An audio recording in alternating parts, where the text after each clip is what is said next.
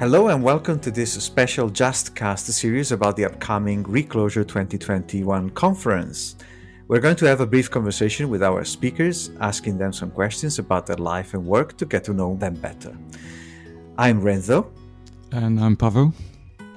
We are your hosts for today, and it is a great honor for us to be joined by one of our keynote speakers, Stephen Wolfram. Stephen, it's an absolute pleasure to have you here. How are you today? I'm just fine today. That's good to hear. And before we begin with the actual questions, let me try to do the impossible and summarize Stephen's contributions in one or two sentences. Stephen Wolfram, as many of you will know, is a computer scientist and a physicist. He's the founder and CEO of Wolfram Research, where he designed Mathematica and Wolfram Alpha. Stephen is a prolific writer and speaker, recently on a renewed quest to find the fundamental theory of physics.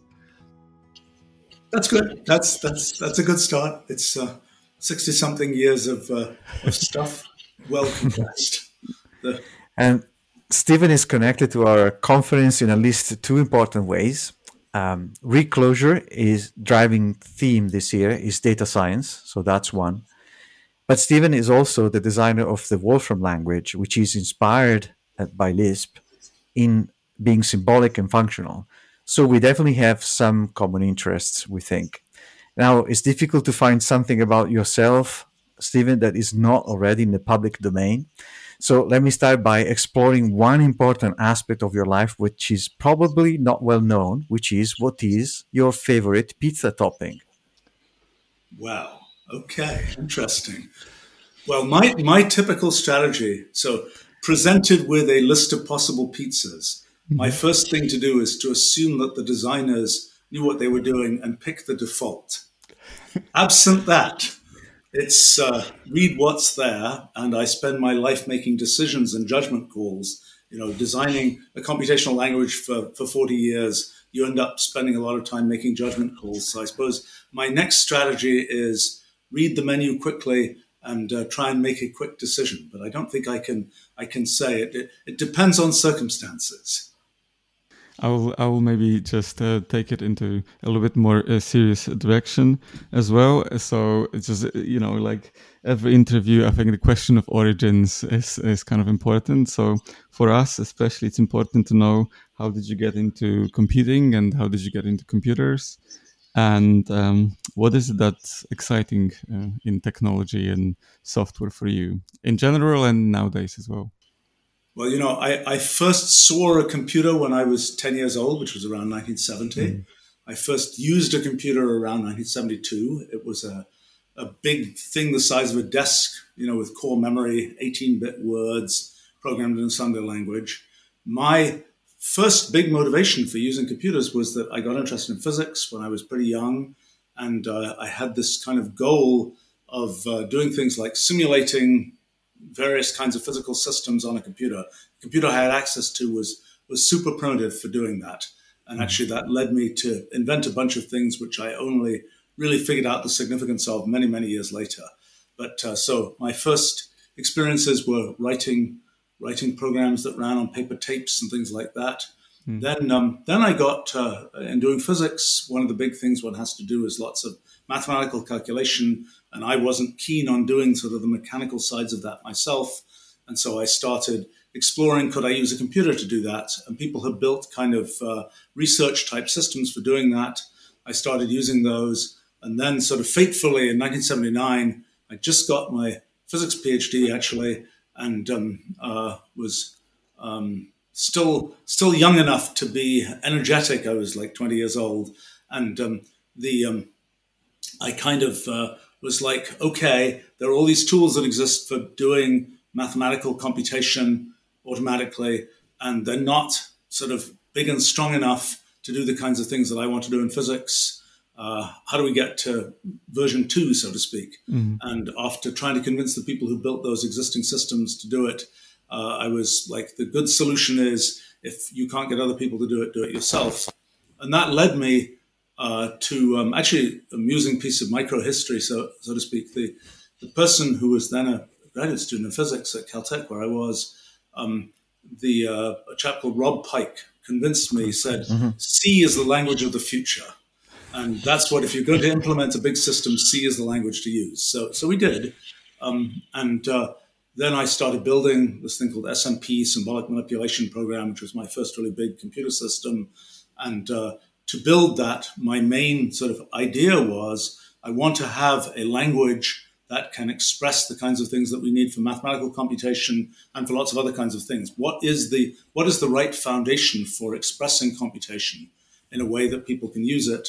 And that led me on a long path of studying mathematical logic and a lot of sort of foundational questions about computation, led me to this kind of model for SMP, which was a model of having symbolic expressions transformed with patterns. That was in SMP. I tried out a lot of kind of wild, radical ideas for language design, some of which worked out great, some of which did not work out, and some of which actually would have worked out if they'd been slightly different, but it took me decades to recover from having designed them not quite right in SMP.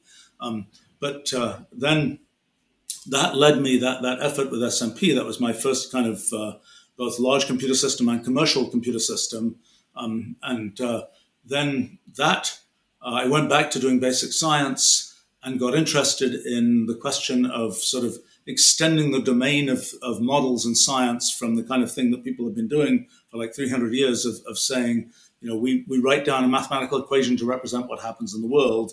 The idea that I got interested in was, what if we have more general kinds of programs, more general kinds of rules that can be represented by programs? And so that got me on the whole path of exploring, what do simple programs typically do? I studied a lot cellular automata, and that led me to a sort of different understanding of what computation actually is.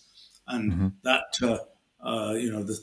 there's a long trajectory from there, but the beginning of Wolfram language was 1986. I kind of took what I'd learned from SMP and sort of said, okay, how can I build a more general, more modern, for the ages type of system? And my original goal, as I say, that the system is based on symbolic expressions. Symbolic expressions, I didn't realize what a good idea symbolic expressions actually were.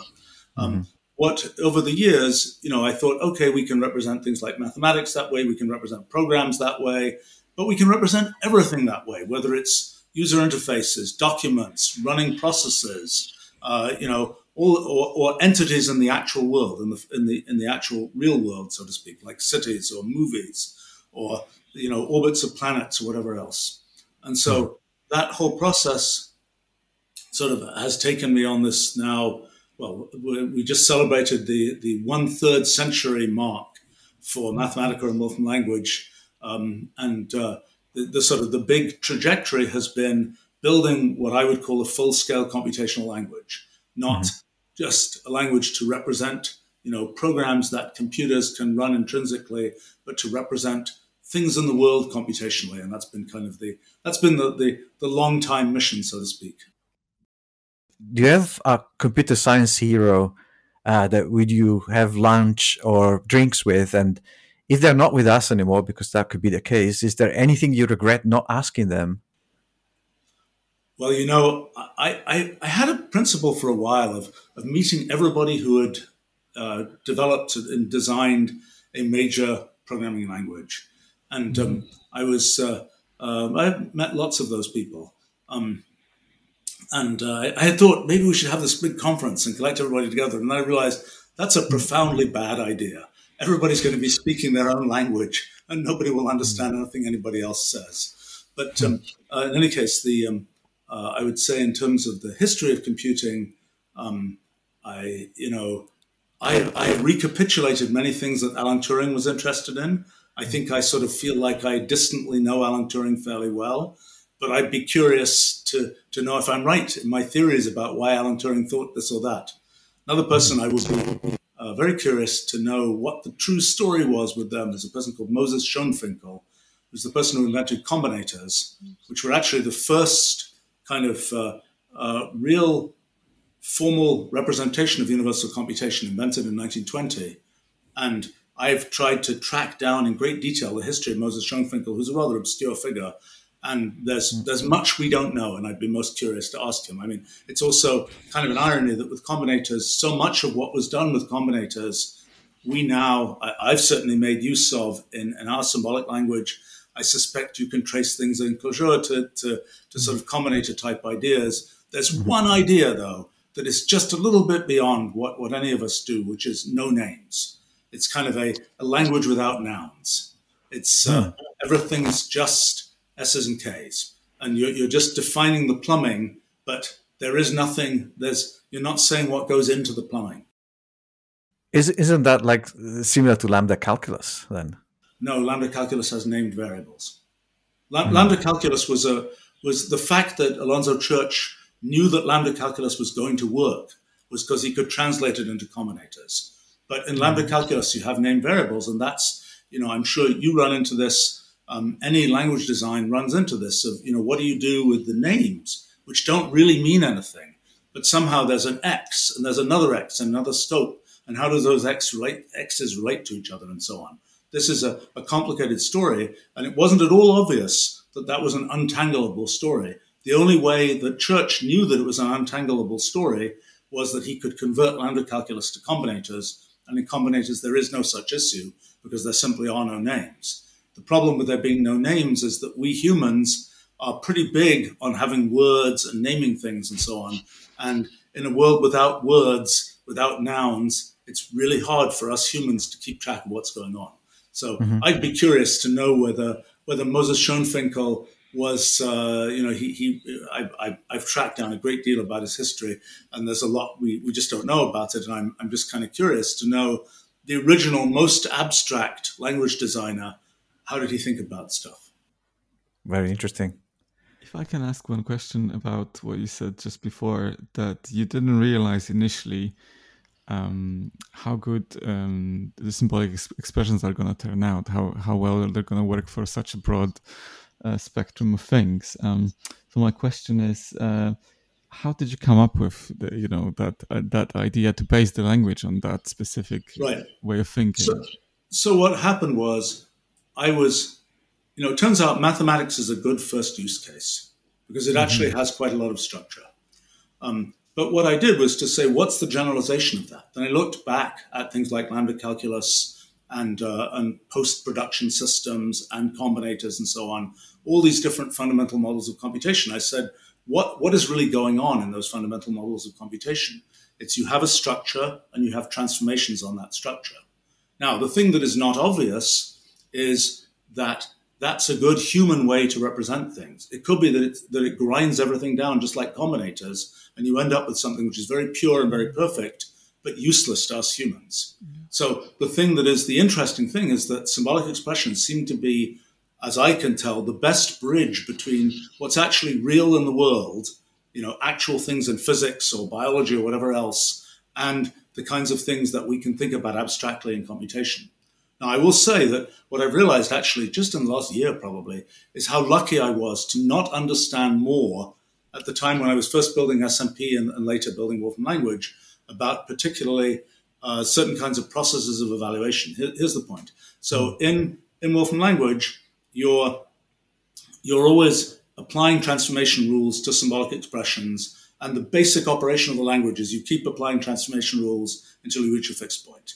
And that's the answer that you give to the human user. Okay, so the issue with that is, so when I first was designing SMP, theoretical computer scientists would say to me, just think about x equals x plus 1. Your language can't possibly work. It's just going to blow up. X equals x plus 1 is going to loop forever, and it's all going to blow up.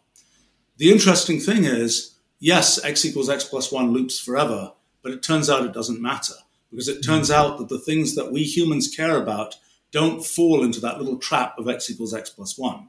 So the other thing is, when you think about an evaluation path, what we're doing is we're always following the first transformation that applies. And that's not the only thing you can do. In fact, what I realized in recent times is that our whole universe doesn't do that. Our whole universe uses what I call multi-way systems, where basically you're following all possible transformations. Sometimes that leads to branches in history. Sometimes you can get equivalent results and there's a merge in those branches. That's in fact the origin of quantum mechanics, it turns out, is that merging, that branching and merging of histories. And so this process of evaluation is like following a particular history. But the full story is this whole multi-way graph of all possible histories, which is what quantum mechanics actually follows. And the thing that was not obvious when I was building SMP and later Wolfram language is that following the first path is going to be useful. And, there are evaluation orders which aren't useful.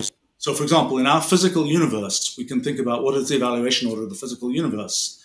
That converts into reference frames and relativity and the analog of reference frames that we've kind of invented recently in quantum mechanics and so on. The reference frame defines kind of what's the order of evaluation for the universe, which part of space is evaluated before or after what other part of space.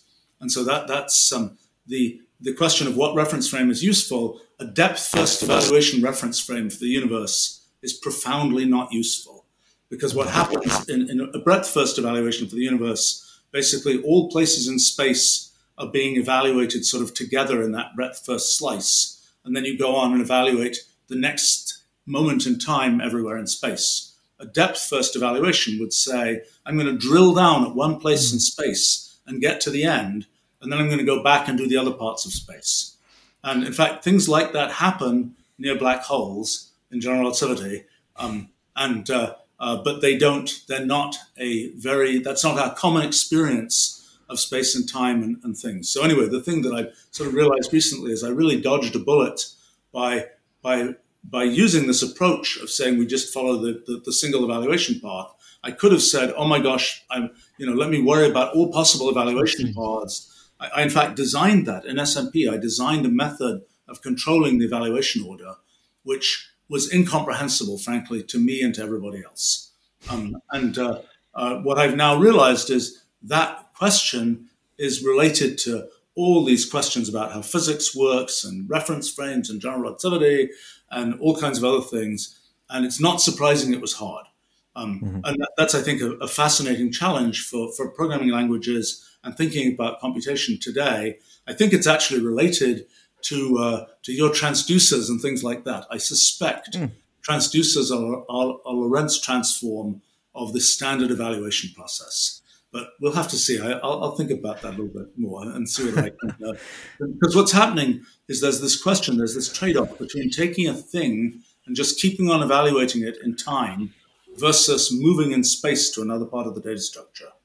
And that's kind of the story of kind of how you trade off between space and time. That's kind of a story of relativity.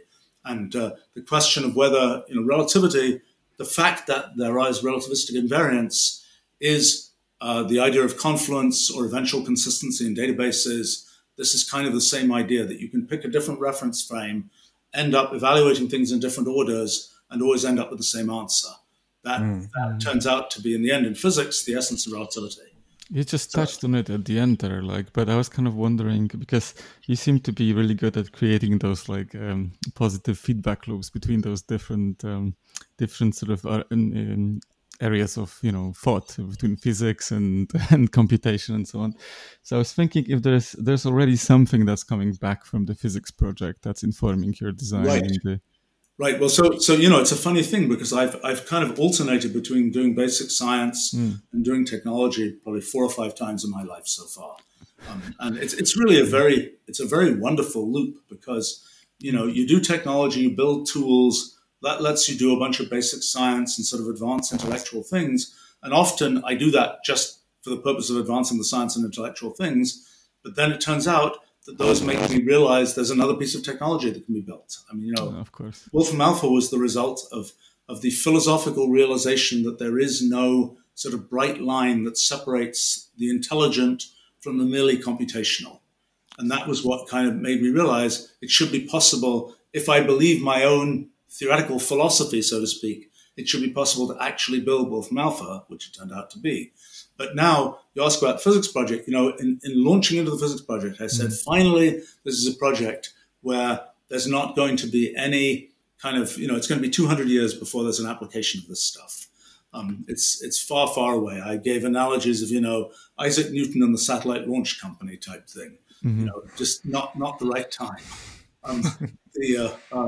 But I was wrong, because it turns out that the formalism that we built for the physics project, that all has to do with this thing I call multi-computation, this whole idea of doing multiple possible evaluations, multiple threads of history.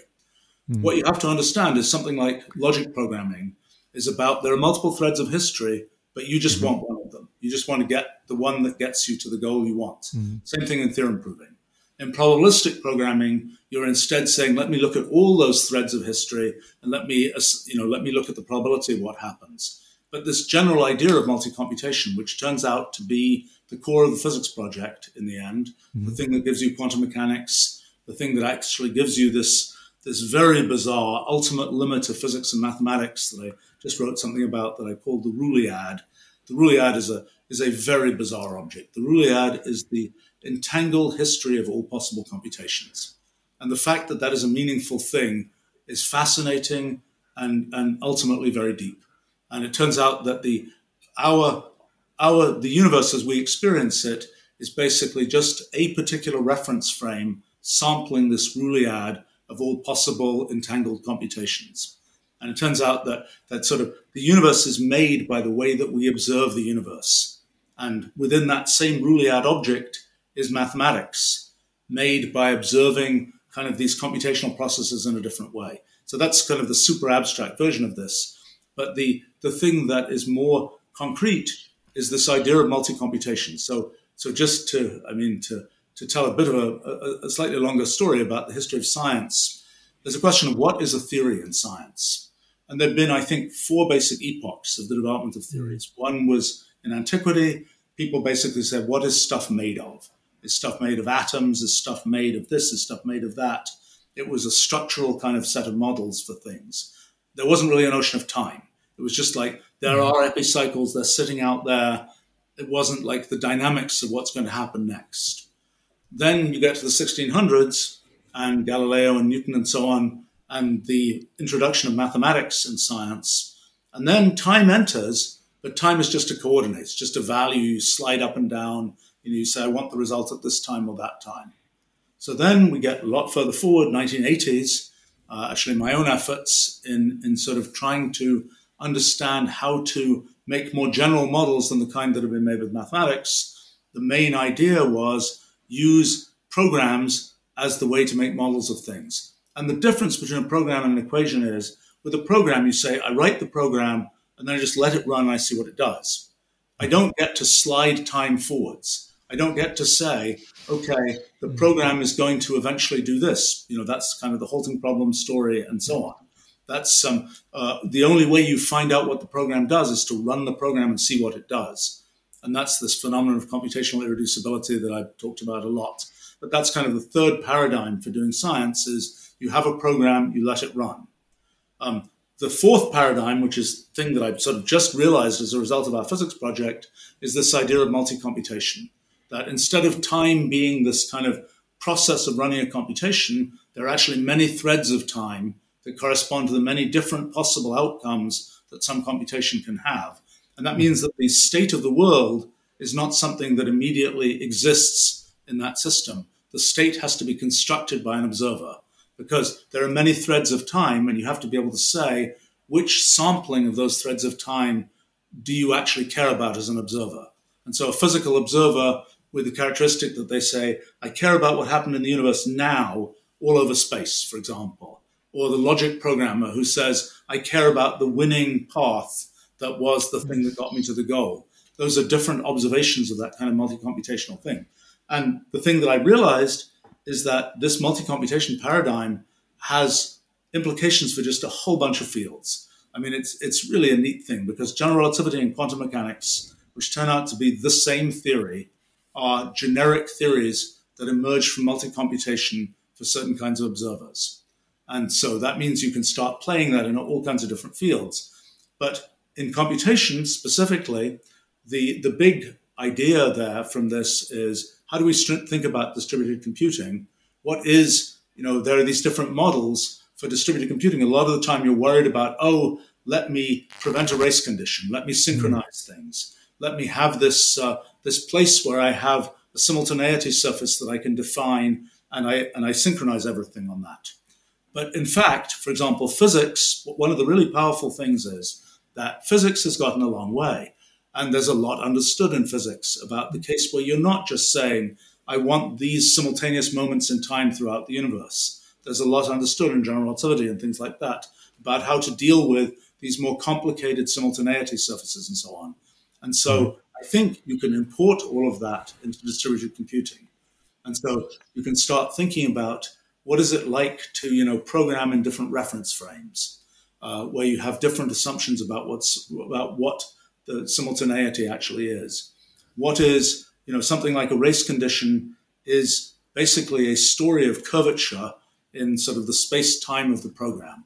It's a story of you go different ways. It's like in when you on a curved surface, you go, two sides of a rectangle, then you go the other two sides, and the thing doesn't close when the surface is closed, when the surface is curved. And so it's the same kind of story of you don't end up in the same condition if you go those different sides of the path. It actually turns out to be the same thing as leads to the uncertainty principle in quantum mechanics.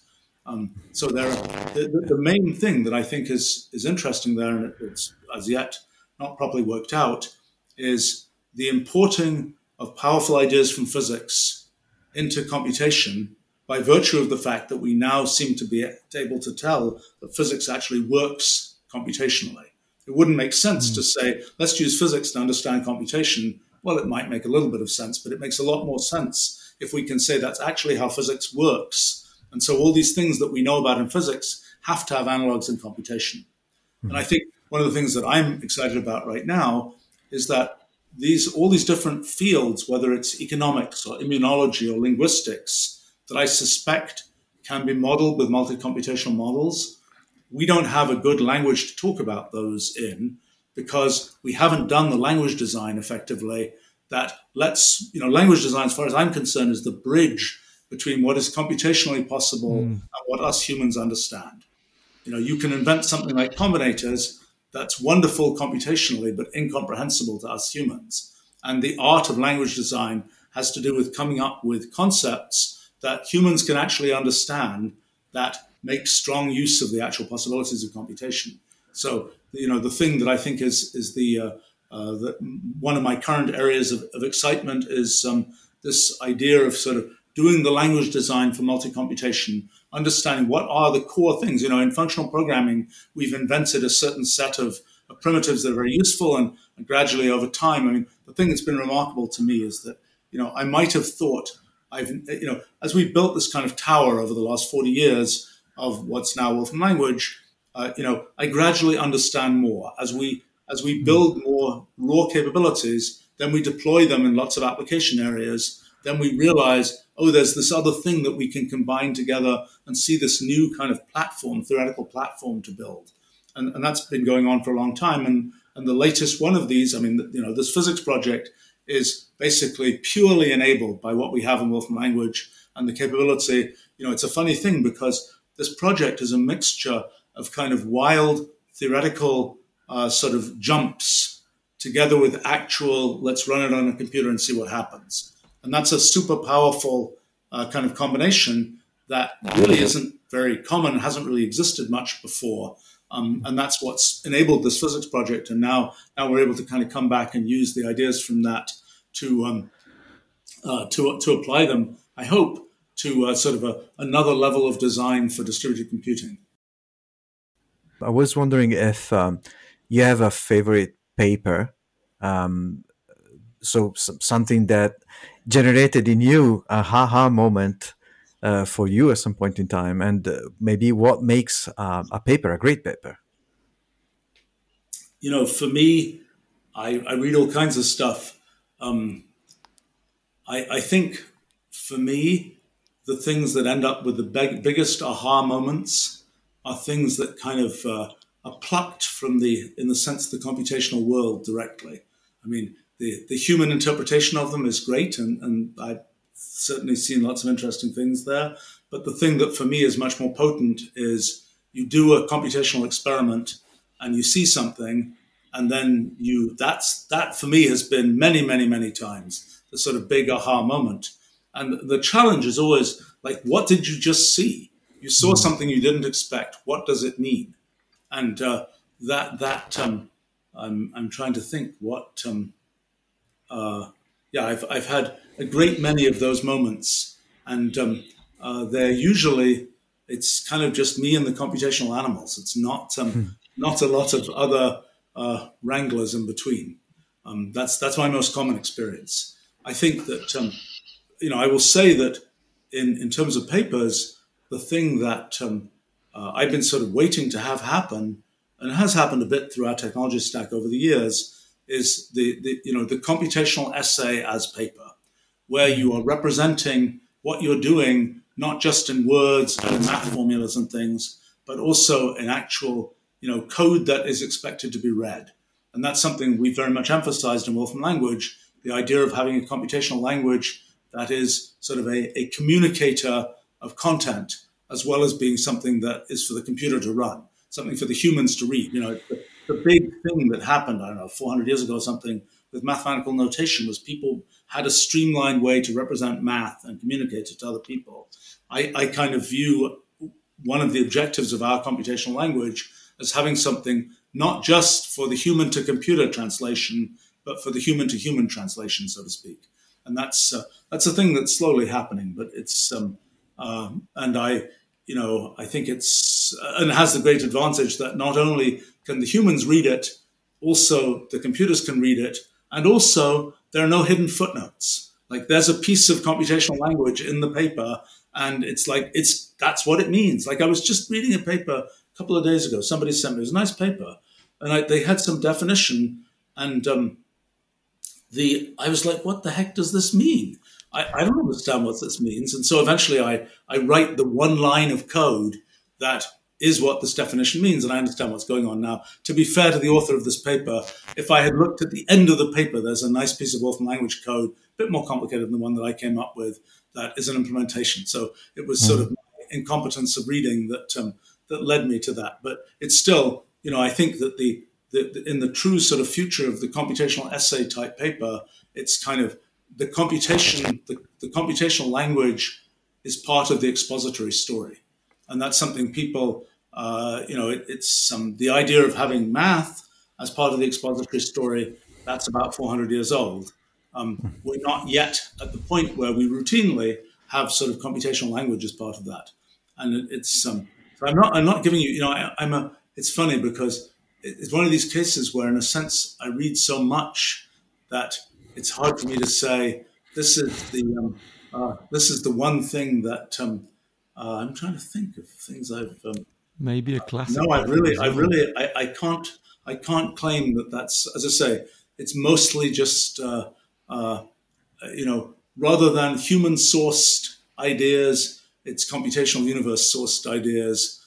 Kind of raw without the intermediary of the human wranglers. That's my favorite source of aha moments. That definitely works for us as well, because I think it's probably closer to what we do in practice.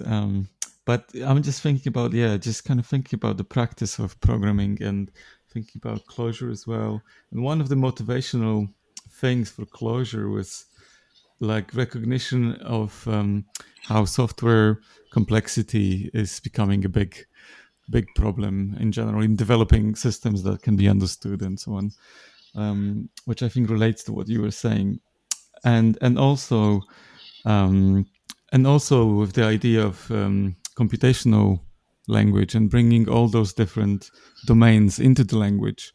I was wondering, what's your approach to taming complexity and kind of dealing with the software software design challenges, software as a practice, kind of like how to deal with this. Right. I mean, I think the thing to understand is what is the role of the language designer? For me, the role of a computational language designer a little bit different from the role of a programming language designer. But what I see it as being is, imagine all the computations people might want to do. What repeated lumps of computational work do those contain? Okay, once we know a repeated lump, let's give it a name, design it in the best possible way so that it can fit into all those other lumps of computation that we've defined. So as far as I'm concerned, the first step is to identify where are those pieces that we can standardize, so to speak, as lumps of computational work. Now, you might say it's hopeless. It's just too big. There's too many different lumps of stuff that you might have to standardize. I don't think that's true. That's the surprise, in a sense, for the possibility of building a full-scale computational language. It was also the surprise when we built Wolfram Alpha. People said, I was like, let's build a general question answering system that knows all these things about the world. It's like, how can you do that? The world is too big. Well, it isn't actually. There's a certain set of domains. There's all kinds of things. We humans, actually, there's a lot about the world that we humans actually don't care about, at least in the current state of, a 21st century human doesn't care about the detailed configuration of molecules in the gas in this room. That's just something irrelevant to us. Maybe a 23rd century, descendant will care about that, but we don't care about that right now. And so this question of what do humans care about? What is it that you need to capture and have a computational representation of? Now, the thing to me that's a very important activity is language design. And I know in Clojure, lots of effort has been put into that. I've certainly put lots of effort into that in our computational language. In a sense, we've signed up for a much bigger, longer road of computational design, of language design, because we're trying to actually put all this stuff about the world into the language, rather than building the things you need to build software, build sort of structure of software in the language, so to speak. But for me, this activity of language design, it's the most intellectually difficult thing that I know how to do. And I've worked on lots of areas that people often think are intellectually difficult. But I would say language design is the most concentrated kind of intellectual activity. Because what is it? It's about understanding in the most clear, essential, primitive way how something works, to be able to represent that in a language which is as flexible as possible.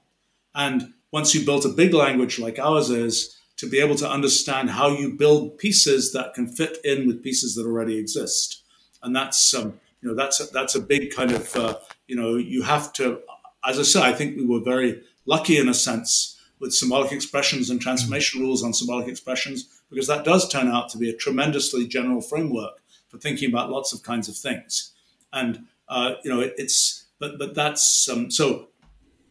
first step I would say is get the right lumps, get the right primitives in your computational language, and pick ones that in a sense reduce the complexity of what has to be sort of custom built for every particular thing that humans want to do. And you're using using two hacks to achieve this, okay? Hack number one, there's a limit to what humans care about. Hack number two, humans have already developed a very socialized mechanism for representing things that they care about, which is human language. And so in Wolfram language, what we're doing effectively is to leverage what people know about human language. When we define a lump of computation, a big thing that we care about is what should we call it? What name should that function have? And that name has a tremendous effect on how people think about it, just as the way that words exist in human languages have a tremendous effect. And so that's something where that's kind of, the hack is we get to leverage human language. We get to leverage the understanding that people have from human language about things and use that as a kind of an on-ramp to be able to understand these kind of computational concepts. And so when we end up, occasionally we end up with ideas like, for example, some of these things in multi-computation, these are ideas that have no name. There is no word for them. It's like you're in the middle of a machine learning pipeline and your neural net has just discovered some feature and there is no human word for that feature, even though the neural net is really sure that's an incredibly important thing. And so I think in language design, an example of an issue is we get to invent some number of words, some number of things which are new concepts that really hadn't existed before, and we expect people to learn them. Ken Iverson with APL, for example, made the mistake of inventing too many particularly the notational mistake of too many kind of notations, even though that was a very brilliantly designed language. It was, there was just too much that people had to engage with all at the same time. And that's one of the challenges in language design. And for example, one of the things that's interesting to me is because we've been doing this language design for a long time, and we have people who've been using our technology for a third of a century now, there is an interesting way in which we can evolve the language, building on things that people have understood because they just used it for 25 years.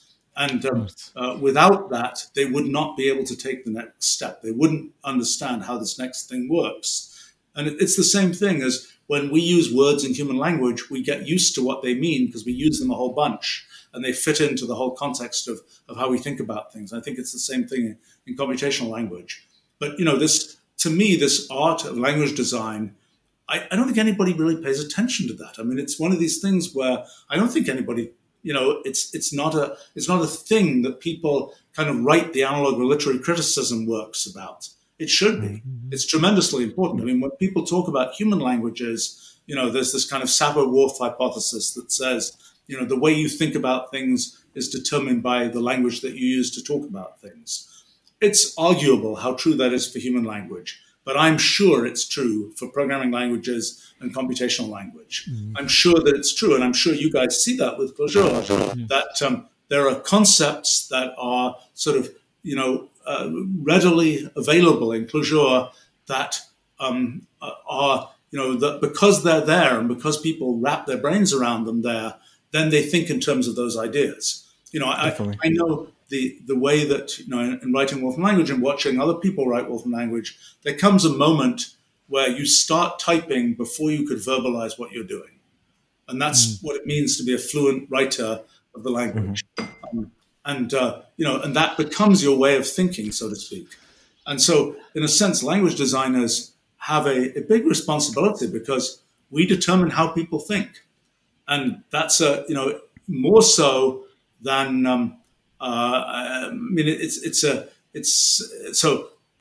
this is, language design is a very difficult activity and an activity that has huge leverage. I mean, people who know what I do and who know me for doing physics or mathematics or whatever else, they say, why are you spending all your time doing software development and all this kind of stuff? You know all this stuff about all these kind of fundamental things about science and so on. What's the point of doing all the software development? And I point out to them and I say, isn't it more important to be doing whatever? And I point out, this things like language design, this is determining how people think.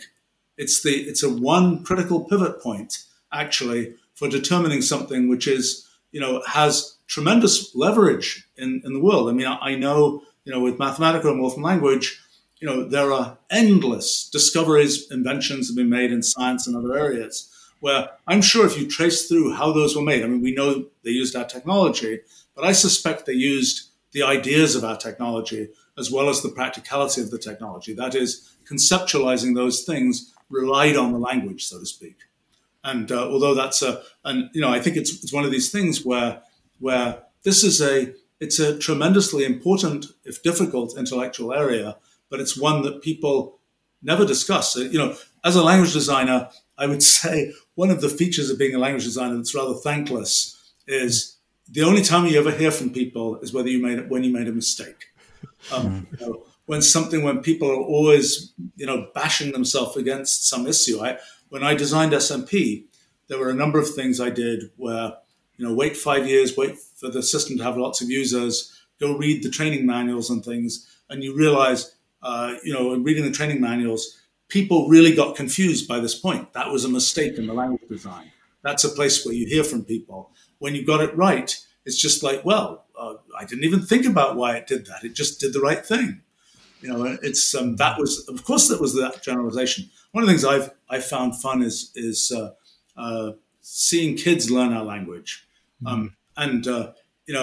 What's really fun there, and I've been at the front lines doing this a bit myself, is it's really amusing because kids will take, the principles of a language and they will extrapolate them. And they'll say, why isn't it the case that this or this or this generalizes in this way? And of course, I'm in the sort of unique position of actually knowing the answer to that. And say, well, you can't generalize that because it runs into this issue and runs into that issue and so on. And so, this is one of the things in language design. There's a lot of judgment calls. I think one of my statements is the only evaluator for a language that has no weird features is the evaluator which does nothing, which is not very useful.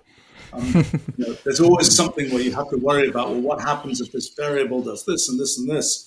And the question is, like I was mentioning, the x equals x plus 1 problem, you kind of move around the place where there's trouble. And the trick is, it's an art to move that around in such a way that it doesn't bite the people who are going to use it, and so on. But I think that it's one of these things with language design that you end up with, you have all these trade-offs and judgment calls that you have to make.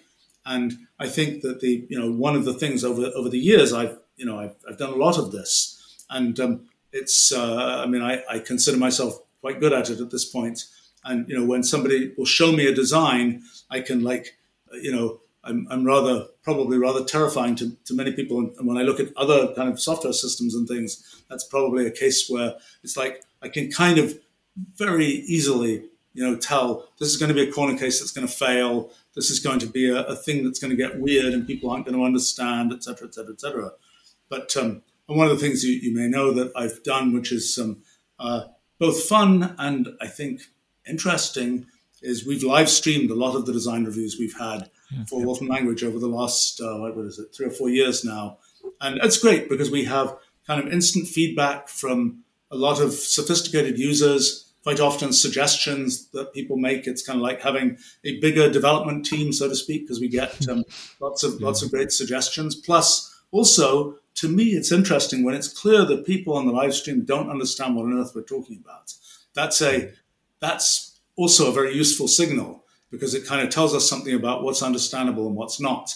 Since the goal of a language is to have something that is understandable. We could say it's a brilliant language. It's all combinators, so to speak. Unfortunately, no human can use it. I mean, we were having a discussion, actually, talking of language design.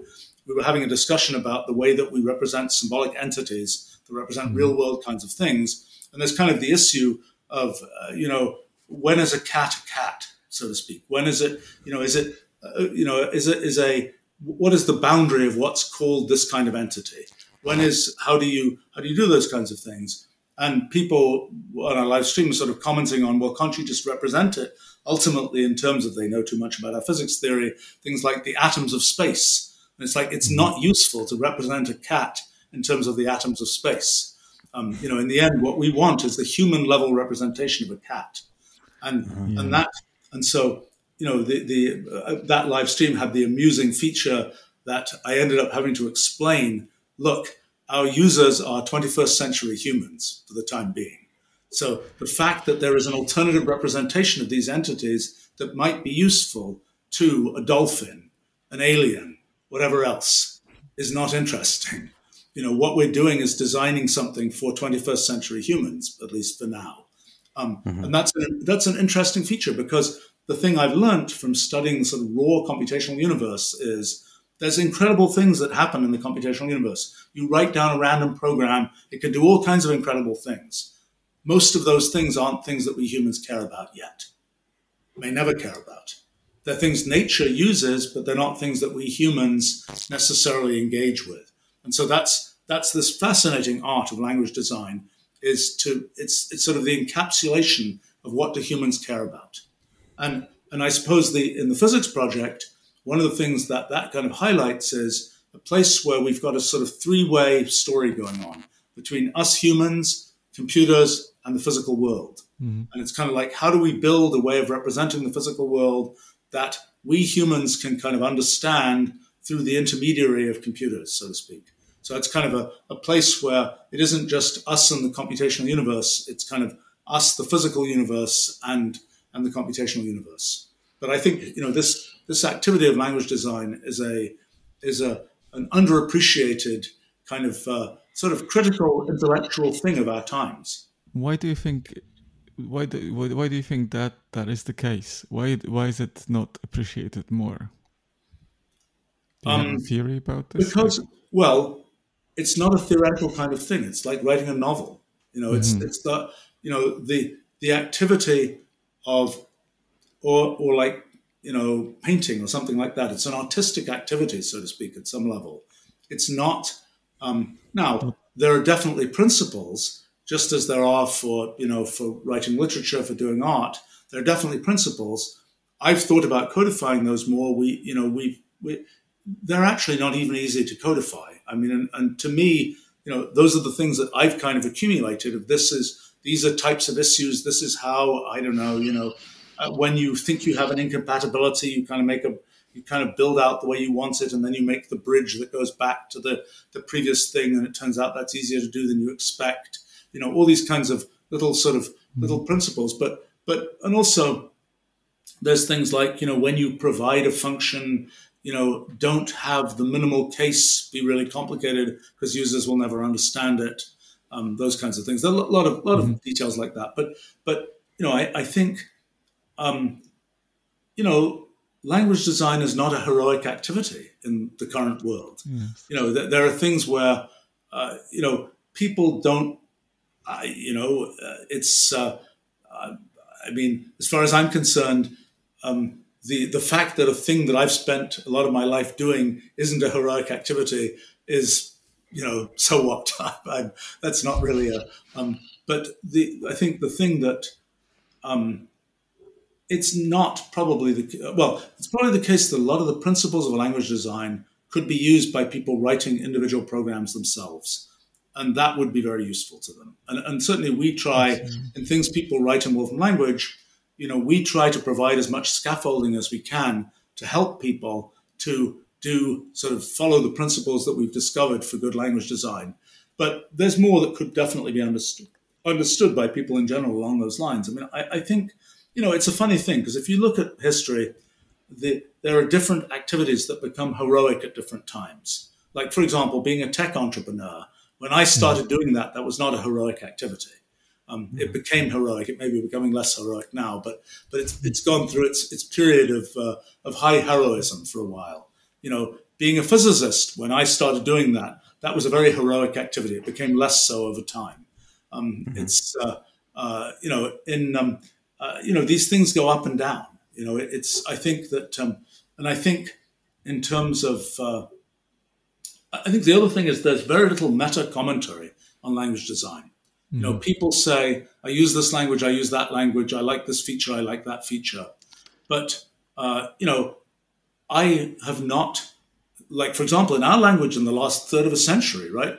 I don't know of people who've done there's a lot to study in how the design works and how the design was done and so on. And I don't know anybody who's done that.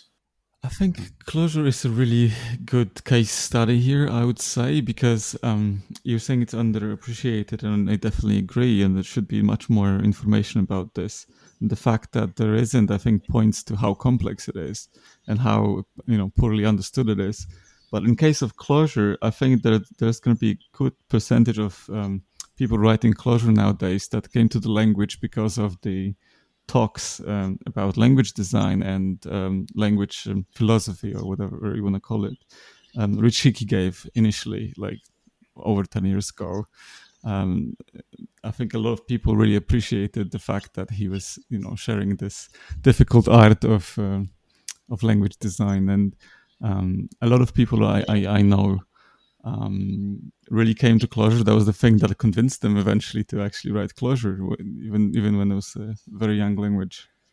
Oh, it's a good case. I mean, I think that in one of the things in our world of Wolfram language and so on, one of the things that is perhaps disappointing to me is that I think ultimately, intellectually, the most interesting aspects of the language have to do with its design and have to do with the way that it tries to represent the world computationally. And that is not the way most people come to it. Most people come to it very pragmatically, solving problems, doing technical things, etc. I think that is for us, that's a sort of deeply underappreciated feature. And maybe we're the victims of everything else we've built, because, it's not language design is the thing that makes all of that possible, but it's not the sort of, there are other selling points, so to speak, that are what pull people in first. I think the language design is the most intellectually interesting part. But that's, and I think you're asking, was going to say something about sort of people studying language design.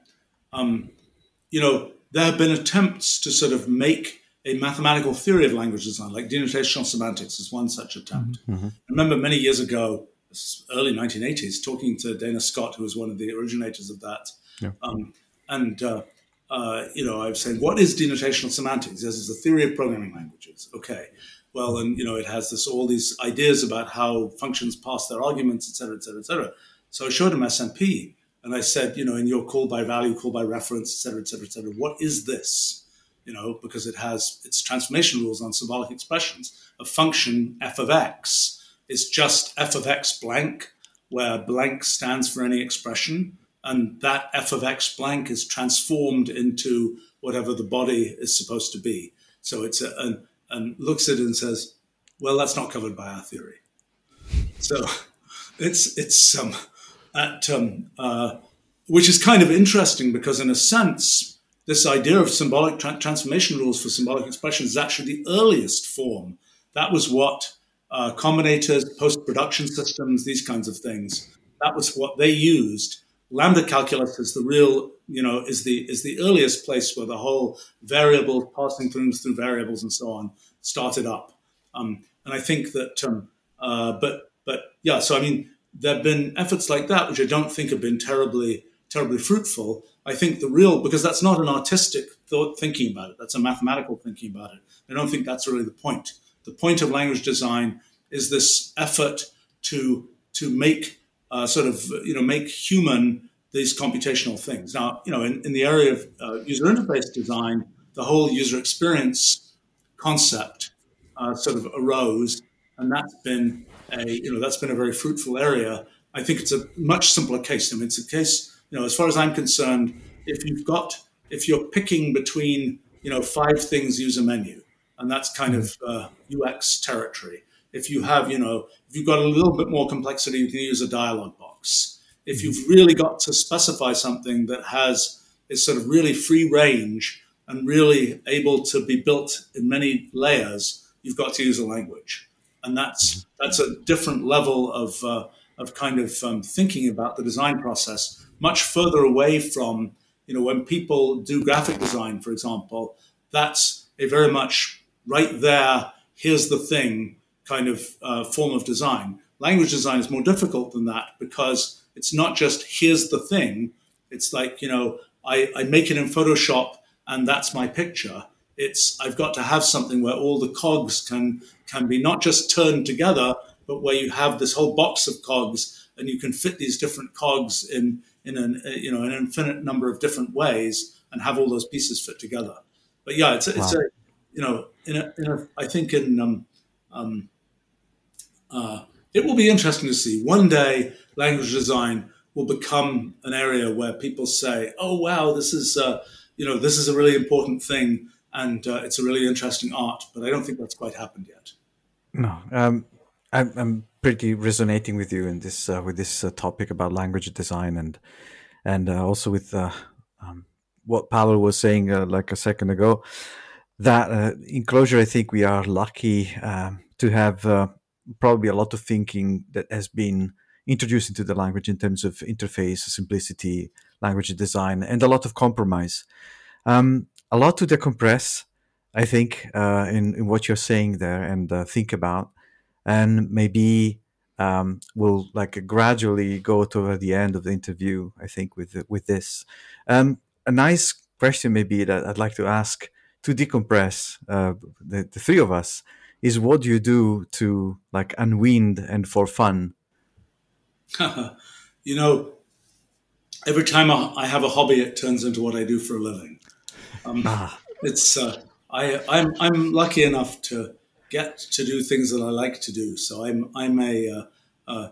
from the outside world's point of view, I might be a work all the time kind of person. I mean, I also happen to be somebody who's interested in people, so I know a lot of people, and I sort of enjoy people too. But I'm afraid I probably enjoy people in a very content-oriented way, so to speak. At any given time, you can ask, what are my hobbies right now?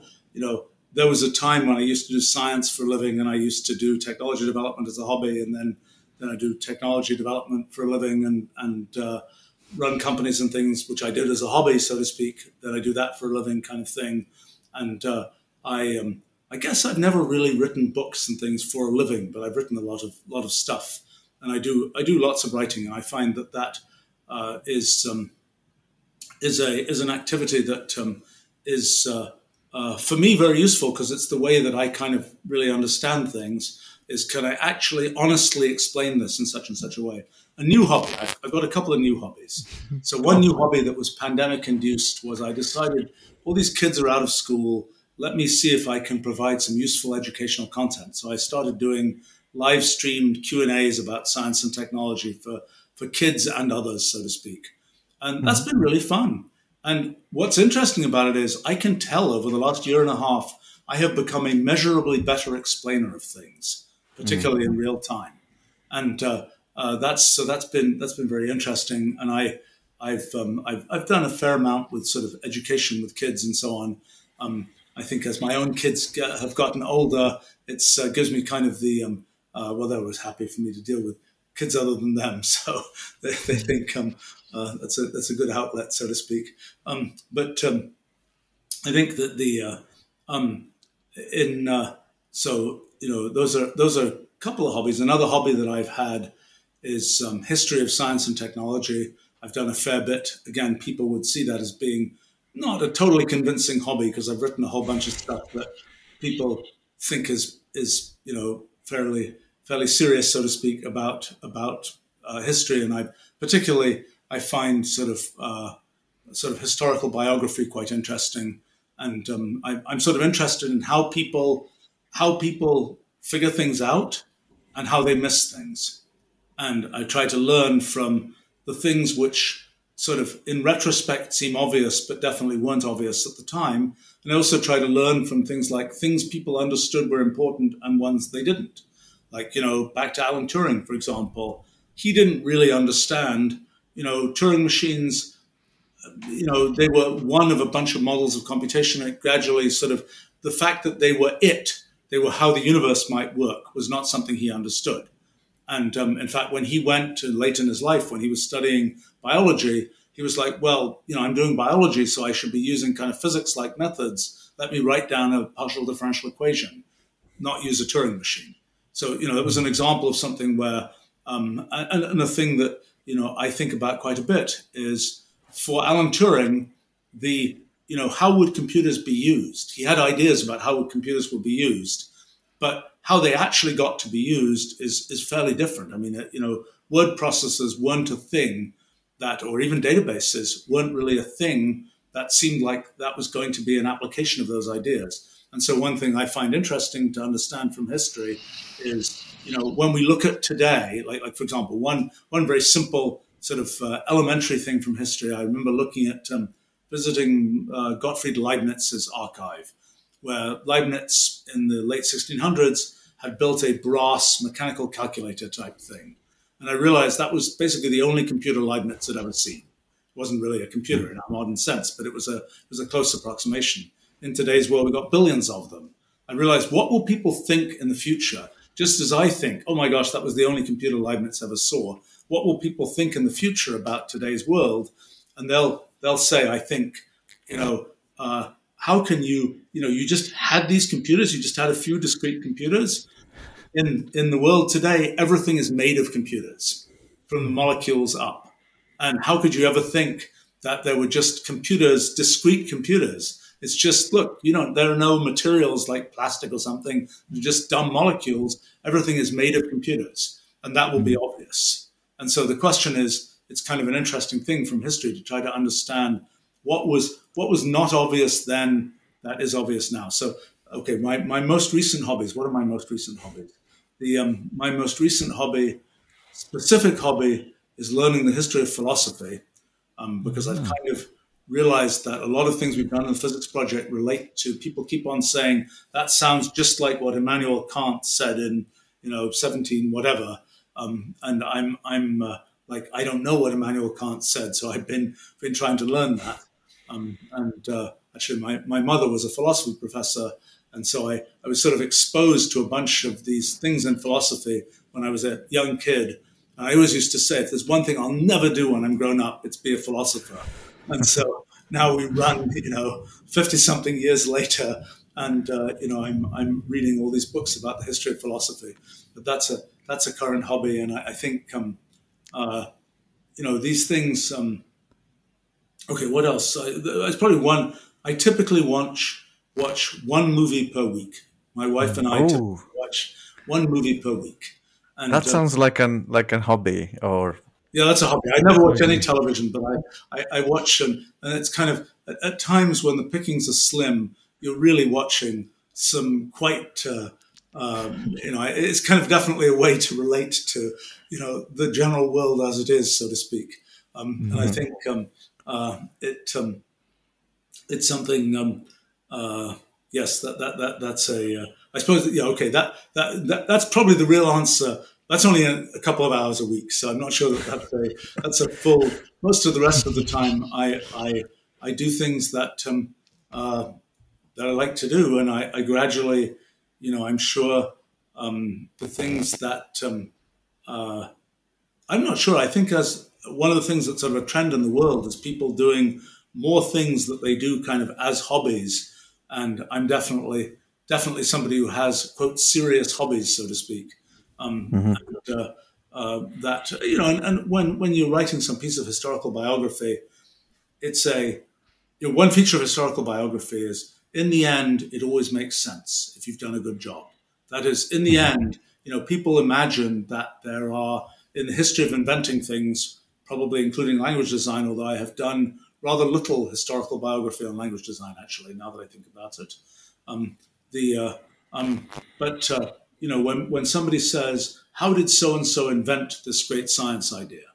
and they say, in the history books it says, "Oh, an apple fell on their head and they immediately figured it out." That's never how it actually happens. What happens is there's 10 years of building up kind of the contextual, the sort of conceptual framework around some idea, and then maybe there's some triggering event that causes one to see how it worked. But so in doing historical biography, it's always lots of fun, but sometimes it's a big kind of like I know there's a connection here. I know there's a thread that actually explains how this came to be, and it takes it's hard work to figure that out. It doesn't feel particularly unwindy and hobby. It's been through a lot of hard to decode manuscripts in weird languages and things like that to try and figure things out. And so that's. I guess we'll take it. It's very interesting that you're getting into history of philosophy as well. I think it's a good, even round. I think those are the closest people maybe that made some sort of attempts on language design as well. But part of like developing a theory back then was kind of developing the whole sort of vocabulary around this, and that was what you had to work with. If you didn't have computers to run it on, you had to kind of develop something that kind of made sense together as a theory, right? Well, the idea of linguistic philosophy, that's actually the area my mother worked in the mid 1900s, was a thing of sort of everything that you talk about is in the framework of a language. I'm not sure that's really, I'm not convinced about that. I think language is just a surface representation of what's going on, so to speak. But there was an earlier period in the 1600s where people tried to invent what they called philosophical languages. That was a period when Latin was kind of going out of circulation as the general language of learning, and people were that was when mathematical notation was being invented as a way to kind of make a global systematic representation of thinking. And so there are a bunch of efforts by Leibniz and people like John Wilkins and others to invent these so-called philosophical languages, which were kind of pure, in a sense, symbolic languages devoid of human details of grammar and syntax and so on. That will be a representation. And in a sense, nothing's been done in that area pretty much for 350 years. And so in our efforts now, in our computational language, and we're sort of generalizing that to this thing I call symbolic discourse language, which is kind of a way of representing more kinds of things in the world and being able to write things like legal contracts in code and so on. We're going back to basically what was done in the 1600s. And yes, that's a branch though. The thing that's really surprised me. Okay, my final comments here because I need to run off, and we've been going on about what I've sort of kind of learned from the history of philosophy so far. Okay, one thing I've learned is in the history of philosophy, people cared a lot more about science and the way the world fundamentally works than I'd ever imagined. I thought philosophy was much more about human affairs, but there's really a lot of philosophy that has been really submerged by science because people say, we don't care about what the philosophers thought about space and time. We've got general relativity, for example. That's one thing. There's a lot more thinking about those kinds of things. Another thing is that there have often been dichotomies, just like there was between the discrete and the continuous, models of light or something like that. And then the truth comes out, so to speak, and it's somewhere in between those two. And what I've realized is that our physics project, for many different issues that have become dichotomies in philosophy, our physics project delivers something in between them that is more bizarre, quite unexpected, but has a foot in each side of the dichotomy. So that's been quite an interesting thing. Another thing that's been an interesting thing is that a lot of the global questions that we're asking were asked by theologians at a time when theology was kind of the dominant sort of origin of thinking about philosophy. And in fact, lots of the things that are very relevant to the physics project were very carefully teased out. So the logical consequences were carefully teased out by theologians. Sometimes, there's God is in the middle of it, but that's not the main point, so to speak. The main point is a chain of logical inference, so to speak, that really was not what science has ever chosen to address. It's about things about how we perceive the world, how the world is made based on our perceptions, these kinds of things.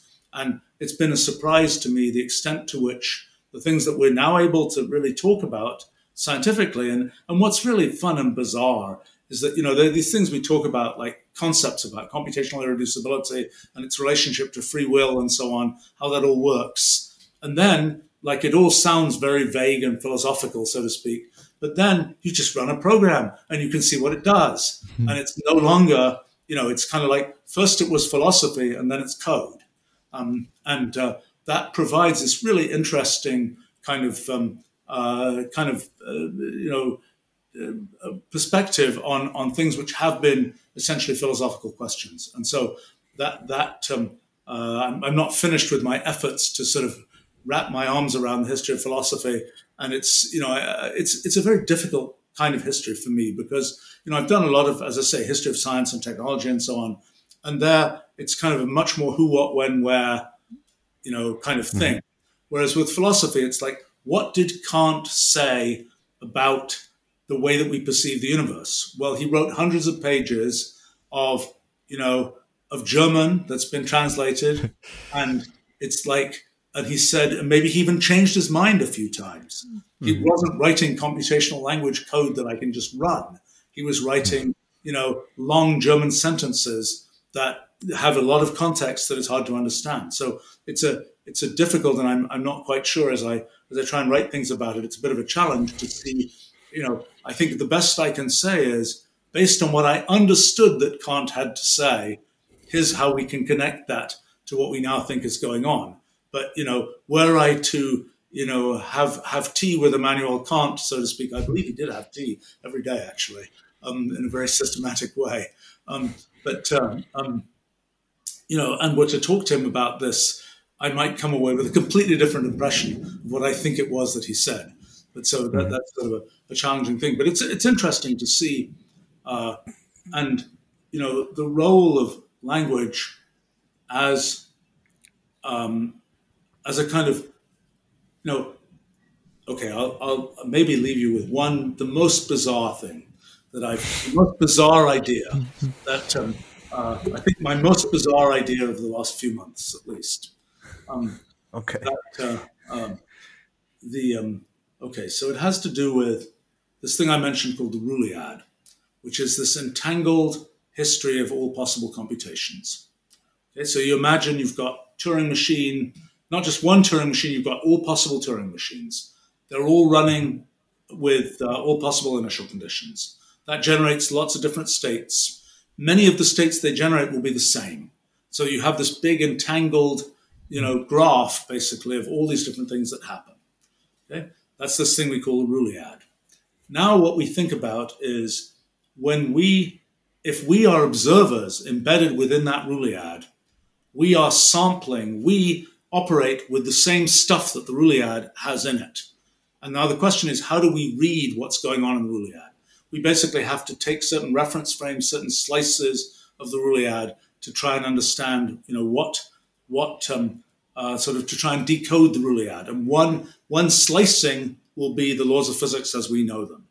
That's one of the and the fact that sort of a big result is the fact that it takes only very few constraints on the kind of observer you have to say that means you'll get precisely the laws of physics.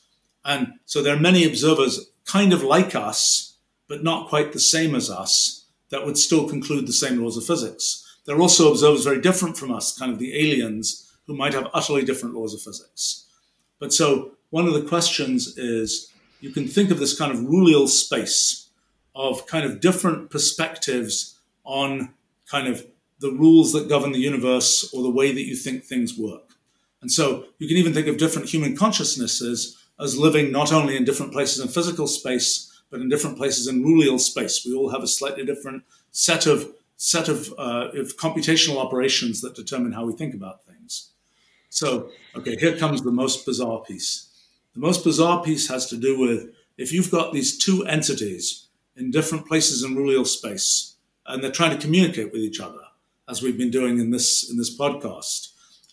What is the thing that they exchange to communicate? They have to have something which, in this Rooleal space, in this Roolead, all this complicated stuff is going on. Somehow there has to be a thing that can persist from one entity at one place in Rooleal space. It has to be able to propagate to another place in Rooleal space and kind of survive, making it through this kind of complicated mess of intermediate stuff. It has to be some kind of stable object in this Rooleal space.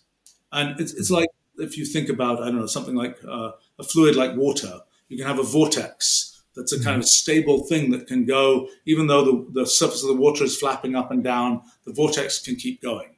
In physics, the big thing that does that is particles like electrons.